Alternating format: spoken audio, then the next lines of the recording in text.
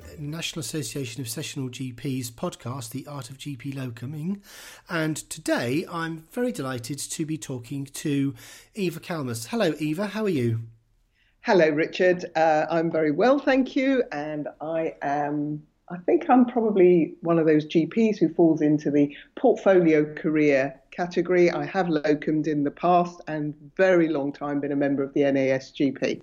Yeah, and in fact, we've met over the years quite a long time ago now. I mean, because the NASGP's been going for 22 years now, and we've met at conferences in the past, but always a long time ago. It is quite a long time ago now, yes. I was really interested and felt very much supported by having the NASGP back when I was doing locums. That's many years. Fabulous. And wonderfully, you got in contact with us a few months ago, and you wanted to talk about your really positive experience, your journey you've been on really over the last it's over a decade you've been on this journey, and I think you're so excited you want to tell everybody else about it. So you've written a lovely article for us, which was in our latest magazine, and that article now goes out as well with this podcast. This article is called "I'm a Jerry GP." So what is a Jerry GP? Well, actually, it's a very interesting. It's a journey, and I think maybe when you set out on some journeys, you have a destination. This one very clearly didn't have one. It's been a meandering sort of journey, and getting to being a Jerry GP has been a long journey. And the article I wrote sort of talks about quite a few of the stages, but not all of them along the way. Probably one of the key points where the name came from was almost 18 months ago when I was at a British Geriatric Society autumn conference, which is their biggest event of the year. And the first presentation was by a community geriatrician who was then president of the BGS. And she was talking about all the moves towards care of older people happening much more in the community. And I think I listened to that talk and I thought, yeah, that's right, actually. Older people, most of them, luckily, don't live in hospitals, vast majority, and the vast majority don't spend much of their lives there, and they're looked after by GPs. And that's what I'd already been doing. That was why I was at the BGS conference at the time. That's what I'd been doing for many years before that. At the end of that, I went up to talk to the speaker, and a little queue of people formed. And standing next to me was another GP who'd been doing, in her case, care home medicine for a long time, very much a GP. We asked some questions, we got talking to each other, and by lunchtime we sat down with a group of 10 other GPs who are at the conference, and they're all saying, yeah, we're doing these interesting things, we're all a little bit doing it on our own and feeling our way. What about a bit of mutual professional support? Now, I'd been already looking for that for a while in various ways. And so it really fell into place for me. And over lunch, we cooked up the title of Jerry GP. It was meant to be a sort of work in progress, but it seems to have stuck. Not necessarily that it sounds very elegant, but it sort of stuck. And I think what it is, for example, the British Geriatric Society surveyed their members some years ago about do they want to keep the name geriatric, because it feels like a slightly outdated term. But interestingly, the membership came back and said, well, we'll hold on to that, thank you. There are all sorts of alternatives. Care of the elderly, et cetera, and everybody has their own. And I guess we fundamentally, this little group of us, which has since grown to around 100, are GPs and very much stay at heart being GPs, with our training and most of our working lives being spent or having been spent in primary care. But doing more, looking after older people who present with complexity and multimorbidity and frailty and dementia, and some combination of those. And I think the reason why we felt we needed to support each other is that some of these roles tend to grow and become quite big. There's a lot of it, and it sits within general practice, but also begins to edge outside it to a greater or lesser extent for all of us, into other areas. And so we're sort of sitting at that interface And that's why the group formed. It's really for mutual professional support. We're at still quite an early stage of forming, but we felt that we all know other people who are doing things a little bit like this in various settings, and people we've talked to have been very positive about it. So it's kind of grown from there. So Jerry GP is that sort of, it's a kind of hybrid, I guess, but it's actually also something very positive for most of us, because I think most of us are doing this as a positive choice, not a way of avoiding other things. Yeah, and a good name sticks, and it obviously stuck right from that very first moment when the 10 of you were all sitting around having lunch together, and to have grown to 100 and to have made that immediate connection just shows, I guess, the sort of the passion that you all shared for this. Now, you just mentioned the word interface. It's a very bland word. I've heard it lots of times before, but I've actually noticed it cropping up in the last 2 or 3 times at my CCG in various meetings and conversations, and I suddenly realised actually people are actually talking about it as a thing, and actually I'm too embarrassed to ask them, hold on a minute, what does this interface medicine mean? What are you talking about? What is interface? It's a sort of almost a non-word, but actually it's a real thing. So how do you define this interface medicine GPs now? It's become a term. What is it? Okay, so I think it is. I think you are right. I think there are many versions of it, actually, and that's probably why not asking is very understandable. Actually, I think there are different ways of understanding it in different settings. And when you having now this Jerry GP group, you realise how differently things are evolving in different parts of the country, because we are national, and it is quite different. Now, interface, my job title became Interface Medicine GP, again a little bit of an accident, really, because I found myself working on that at that time in secondary care, but working with an older people's advisory and liaison service whose role was, and these are the things that you will hear so often at all levels of meetings, avoiding unnecessary or inappropriate admissions, expediting discharge from hospital for people who no longer need to be there, all of these sort of things. And I guess interface in that context is being used between primary and secondary care. It isn't the only use, but I think for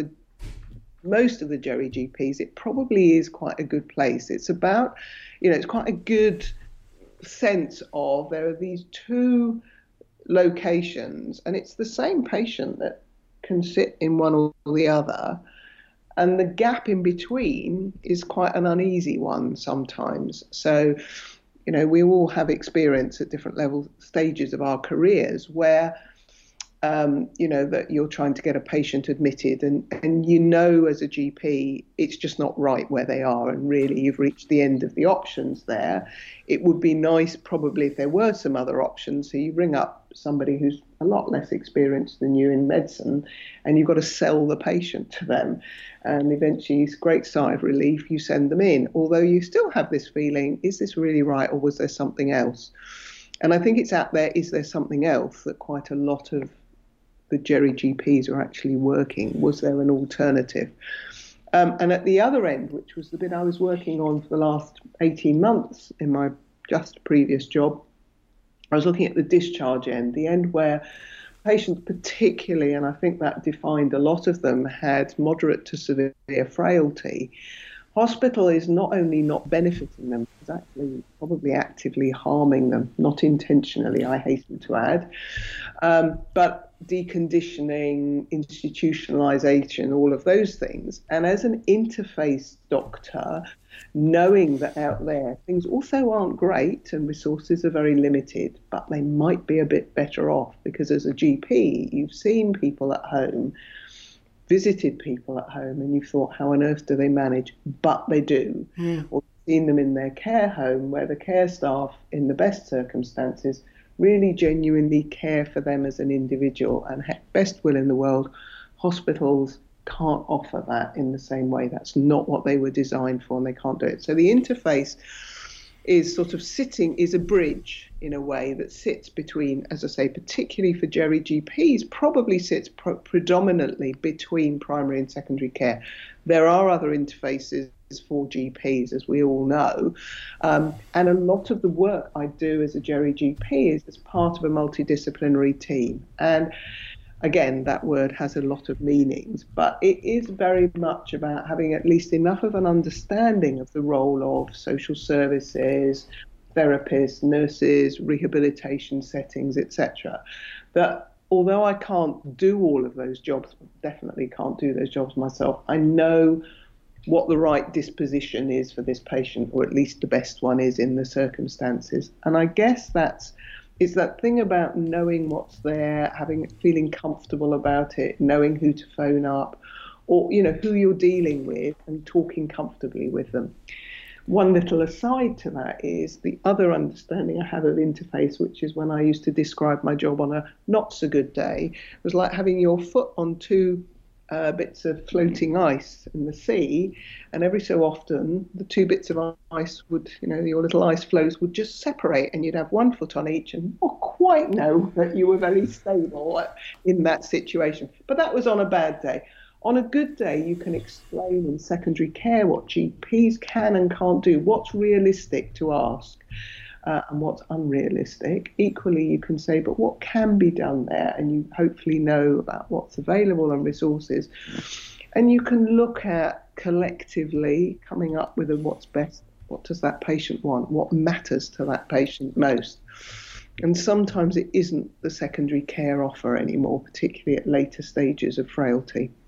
And all of what you've just said has now made me a huge fan of this interface medicine GP term. I'm thinking here in my mind's eye, I've got a picture of a Venn diagram. I've got GP in one circle, I've got geriatrics in another circle, and the where they interface. And you also mentioned the word gap, and actually, coincidentally, today in the other room, Sarah and Nick from NESGP are literally going live. We've actually got a new tool going live on our Practice platform called GAINS, which is Gap Analysis Information Notification System. Yeah. But this word gap. So what this interface medicine GP is you're the third. You're not just a place where these two circles intersect. You're now your own circle, and it's in these gaps that's where problems arise within systems. That's where patients fall between gaps. And you've mentioned all these in your article about in the elderly we're these greater degrees of frailty, the need for advanced care planning and continuity, and the complex issues, and those are really big things, and a large part of what you're saying about as an interface medicine GP is you're planning. You actually go in there before the patient actually becomes so unwell that they then have to go into the acute system where they're not likely to do necessarily that well, where other problems can arise, and the rehabilitation afterwards can take so long and can be so fraught and open to complications. So having you guys there as that third circle that bridges, as you said, those two parts, but it being a thing, it being something that normally, like so many things we have in our periphery for so long. We're specialists in one thing, but these things happen in our periphery, and they've been happening in the geriatrician's periphery. But actually, by focusing on them and defining them, and that's what you have been doing, and your colleagues, these Geri GPs, of what such an important area, and with a increasing elderly population and everything, a huge importance, and of course saving money for the NHS and better quality of care, all of that going in, and this is, I suspect, why you're so excited about the role you've got, because it's all of a sudden, I guess, there's this whole branch of care and medicine, and that relates so beautifully to being a GP, and so beautifully to your experience as having spent a lot of time as a geriatric SHO in your training years, and it just all fits so nicely. I mean, I would agree with it. It is exciting, and I think it's it is, some of it is, somebody said at one of our recent meetings, some of it's good old-fashioned general practice. It's about the thing that, is so hard to do as a GP nowadays is have enough time and follow through some of the conversations and pick up on the soft information. I mean, we've got a work stream around information technology, and one of the whiz kid younger Jerry GPs is quite rightly very passionate about, we need to exchange information in the interests of this individual patient, not for any other reason, but we need to be able to share things, because sometimes the patients we're dealing with can no longer give a coherent account of their own story. They can give bits of it, but it doesn't always fit together. And that is a bit of it. But I think some of what we're doing, and when we talk to, when I talk to my fellow Jerry GPs, and we have got incredibly varied jobs because of the local setup, but there is an overlap in the sense of, we bring something that is very much based on our GP training. It really makes you think when you realise, yes, all those years spent working on communication skills and how do you do things, and then you go into secondary care and you think, whoa, this is not quite in line with. It's not better or worse, it's an inevitability of the system that people work in, but you just want to go back to some of the core values of being a GP, but also bring with it, I guess the thing that a lot of us think we have as extra is that sometimes our time isn't quite so structured as traditional primary care has become. A 10-minute appointment for somebody with multiple long-term conditions or needing a detailed medication review or whatever is really not long enough. And key to all of that is we can't do it on our own. It's not it's not isolated working. All of us that I've spoken to are working within teams. The difficulty and the reason for the Jerry GP group is often we don't have fellow GPs in that group. We have other professionals and people working for different organisations, which is, exciting and can be very creative, but we're often missing a bit of peer support. And I think that's where the group came from. But it is exciting stuff. I just moved jobs recently, again, despite being sort of having retired, and I say that in inverted commas, I've just moved jobs. And the things they're talking about where I am now are really, very exciting opportunities for the future, as well as posing a huge threat to people because of change and demand and our increasing, certainly older and frailer population.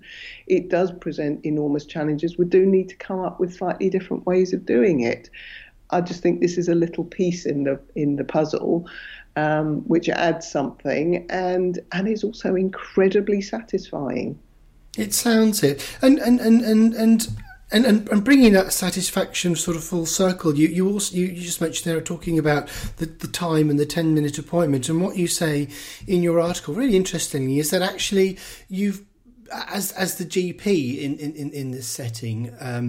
That you are often given the patients or assigned the patients who are with the difficult patients or difficult families, and you've put what you've put in here is that the I guess the secret, the pixie dust that you bring along is you've got more time, I guess, to listen, and also interesting you bring a folding chair around with you. Why is that? So in my last role, where I was very fortunate in many ways. I was working for an acute trust and given quite a bit of leeway to see where it would develop.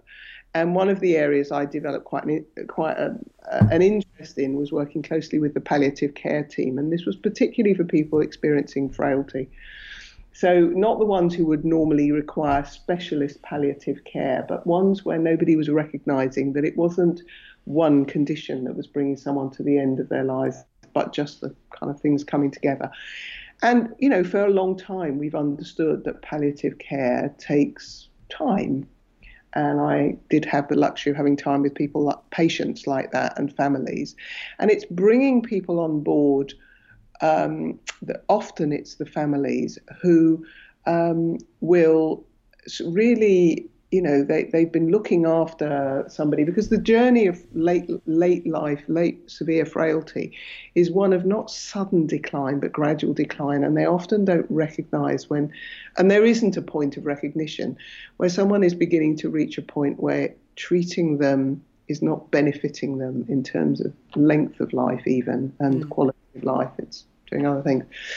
Having those conversations is hard, and people understandably get angry or frustrated. Being in an acute hospital, being angry and frustrated is really bad news, because there's noise, there's stuff going on, there are other people creating around you, there's all the busyness and we all know. We've all seen it in the past. And one of the things I found was that I felt very uncomfortable standing over, particularly patients, but also relatives. You'd have a group of 2 or 3 people visiting somebody who was in bed, and I'd turn up there and I would stand over them all. And from my years as a GP, that always felt very uncomfortable. And so I, outside of work, I'm getting a little bit older, and I go walking. I take one of those, I think they call them shooting sticks. Yes. Chair. Well, I'm going to take that into work, partly because I stand a lot at work anyway, but also because actually it puts me on a level with people, and that feels much more comfortable. And I have found that when there is something going on that's quite difficult, sometimes you could take the relatives away from the patient and sit them somewhere else, but there isn't privacy, and we just have to accept that's the way it is. And I'll sit down, bring my chair along, sit down with everybody around the bed or wherever they are, and we have a conversation rather than a me telling, and it feels so much better, I have to say, because when people have a chance to express all the things that as GPs we hear all the time, anger, frustration, guilt, all of that, and that's voiced and acknowledged, and then you can sometimes move on. And so that was how my sort of role of, was really difficult. I'm not claiming to have anything magic to bring to that, but I was fortunate that I would have lots of other people to see, but not a fixed timetable. I did make, obviously, appointments when relatives were coming in to see me at a particular time so that I could give them a bit of time. But sometimes that really is, as we know in general practice, the same. Sometimes investing a bit more time at a key moment saves you masses down the road. And complaints, that big one, is that actually saves you from a lot of complaints. If people just understand this is what's happening, and actually these are the options for medicine, but they are in some circumstances running out, or there might be something. And sometimes, obviously, the exciting thing is to say, actually, I do think we needed to do this next test because the person needs it, or their relatives need this to know, even if it may or may not change things. So it was that mix of what, of bringing some expertise in medicine. And that's where I think being a GP rather than, or fairly, I hesitate to say this, but fairly experienced doctor is probably slightly easier in that situation than some specialist nurses with whom I've worked very slowly, who have very frequently, but they have fantastic communication skills, but they don't always have either the knowledge or the confidence to make things really clear to people, or they might have it, but they hesitate a bit. And that's where some support from somebody. So I've had joint conversations as well with specialist nurses, and they've often been very constructive as well. So it's having all those different tools that you can use in different settings, which has been the great, real privilege, actually. And your experience over the years of being a GP, seeing not just elderly patients, I'm trying to think here, comparing you to a sort of traditional geriatrician. As a GP, you're coming in with a huge experience of communication, wisdom and experience from seeing little patients. I mean, when I see little children in surgery, I automatically get on my knees and get down to their level, and you're doing the same. It's bringing that narrative over, that experience, and also unusually, perhaps as a GP, we visit patients in their own home, and you as a locum GP would have worked in lots of different practices and in many more different consulting rooms. I love the idea of seeing you walking around the hospital with a shooting stick. In my mind's eye, you're wearing a deerstalker hat as well. Could even have. I've seen some of these shooting sticks with actually a little violin to put some whiskey in. I'm not suggesting for a second, Eve, that you do that. And I know I said it in this podcast before, but in previous podcasts, that I love the saying that surgeons operate, GPs communicate, and this again, I think it's a lovely thing, bringing that GP element into this interface medicine GP sort of new role. And actually, in the article, if listeners want to take a look at it, there is a link there through to an article to the British Journal of General Practice, because I had to Google interface medicine just before we started talking to find out a little bit more about it. So there's some additional context there. So I think to finish off then, Eva, bringing us back again to general practice, and what you sum up in your article lastly is how all of this extra portfolio stuff you've been doing as an interface medicine GP, as a Geri GP, and that support, obviously you seem to be really getting in spades from the British Geriatric Society, and it's so lovely to hear that of an organisation that is so behind you and so open to a bunch of GPs at one of their conferences getting together, of then forming a sort of an in-house or sort of subcommittee almost. But in your article, you talk about actually all this has brought you back to an increased enjoyment in your day-to-day general practice. Yes, I think it has. I think for me, I mean, people ask me, and being in secondary care, by the way, obviously I came into contact with a lot of junior doctors at various stages. And what was really interesting was, some of them were thinking, should they be GPs? And I always said yes. And I strongly encouraged any of them who genuinely expressed some interest. And I said why I would encourage them to be GPs. Now, I think I've been very, very fortunate in being able to pursue some interest. Interestingly, not only in care of the elderly, although that's been quite a theme, but there have been other interests. And I think it has given people scope. I think the future of general practice is actually, it's got, the day-to-day job has got to get a bit better, because it is tough. Yeah. It is really, really tough. And I think it has. So I've used what I've done to say, look, if you're enjoying general practice, or if the bits you've done so far have inspired you to think about taking it further, I would strongly encourage the junior doctors to do that. I think there are issues because, we are hemorrhaging GPs at various stages of their career, and doing what I've done has kept me working at the moment and enthusiastic about working probably longer. And I think that's definitely what applies to a number of other Geri GPs, some of whom might have just left medicine altogether. That's interesting, yeah. I think for some of the people in the Geri GP group, they are doing, and they still feel they want to or have to do, completely undifferentiated primary care. It varies our experience of doing that, and how much we still want to be doing that. I think for me personally, I feel I've done so much of this, the sort of Geri GP bit, that I do worry a little whether I'm completely up to date with the rest of it. But I guess all GPs have some areas of medicine that they feel slightly more comfortable with than others. That's probably true of all of us to some extent.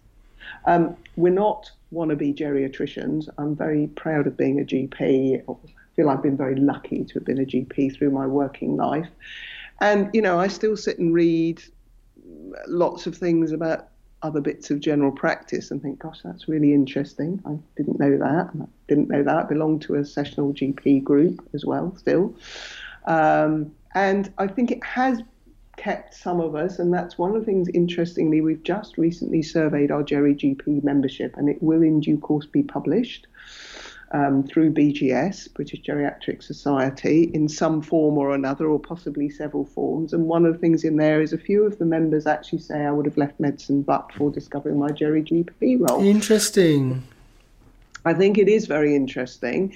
And I think it's important because, we need to hold on to, in whatever form, all the doctors that we've got, because we look like we're a bit short of them. Yeah. So I think it's, whatever form it is, there needs to be wide open arms, welcoming people who want to do things. And as you said in your piece there, British Geriatric Society are multi-professional, not just GPs, by the way. They have other professional groups there. They're very welcoming, and their educational material, I think a lot of it is very, some of it is obviously super specialised, but some of it really is very appropriate for GPs. They've also published a lot of very interesting things. They've done very recently a comprehensive geriatric assessment toolkit for primary care. Really? Oh, that's interesting. I must do that. Actually have a look at that. They've done a sort of, a lot of recent documents they've produced are very primary care focused, and how even the 10-year plan is going to affect obviously geriatric medicine. They've produced a position statement on that, but also sort of general practice and that whole role between the two. So it's worth looking at some of the stuff they've produced, because they are certainly not insular in outlook. Yeah. And it's, some very interesting resources that they've got on their website readily available. And it's been just nice to be sort of, with people doing similar but different things and thinking, oh, yeah, I could use that. Oh, I'm picking up on some of these things.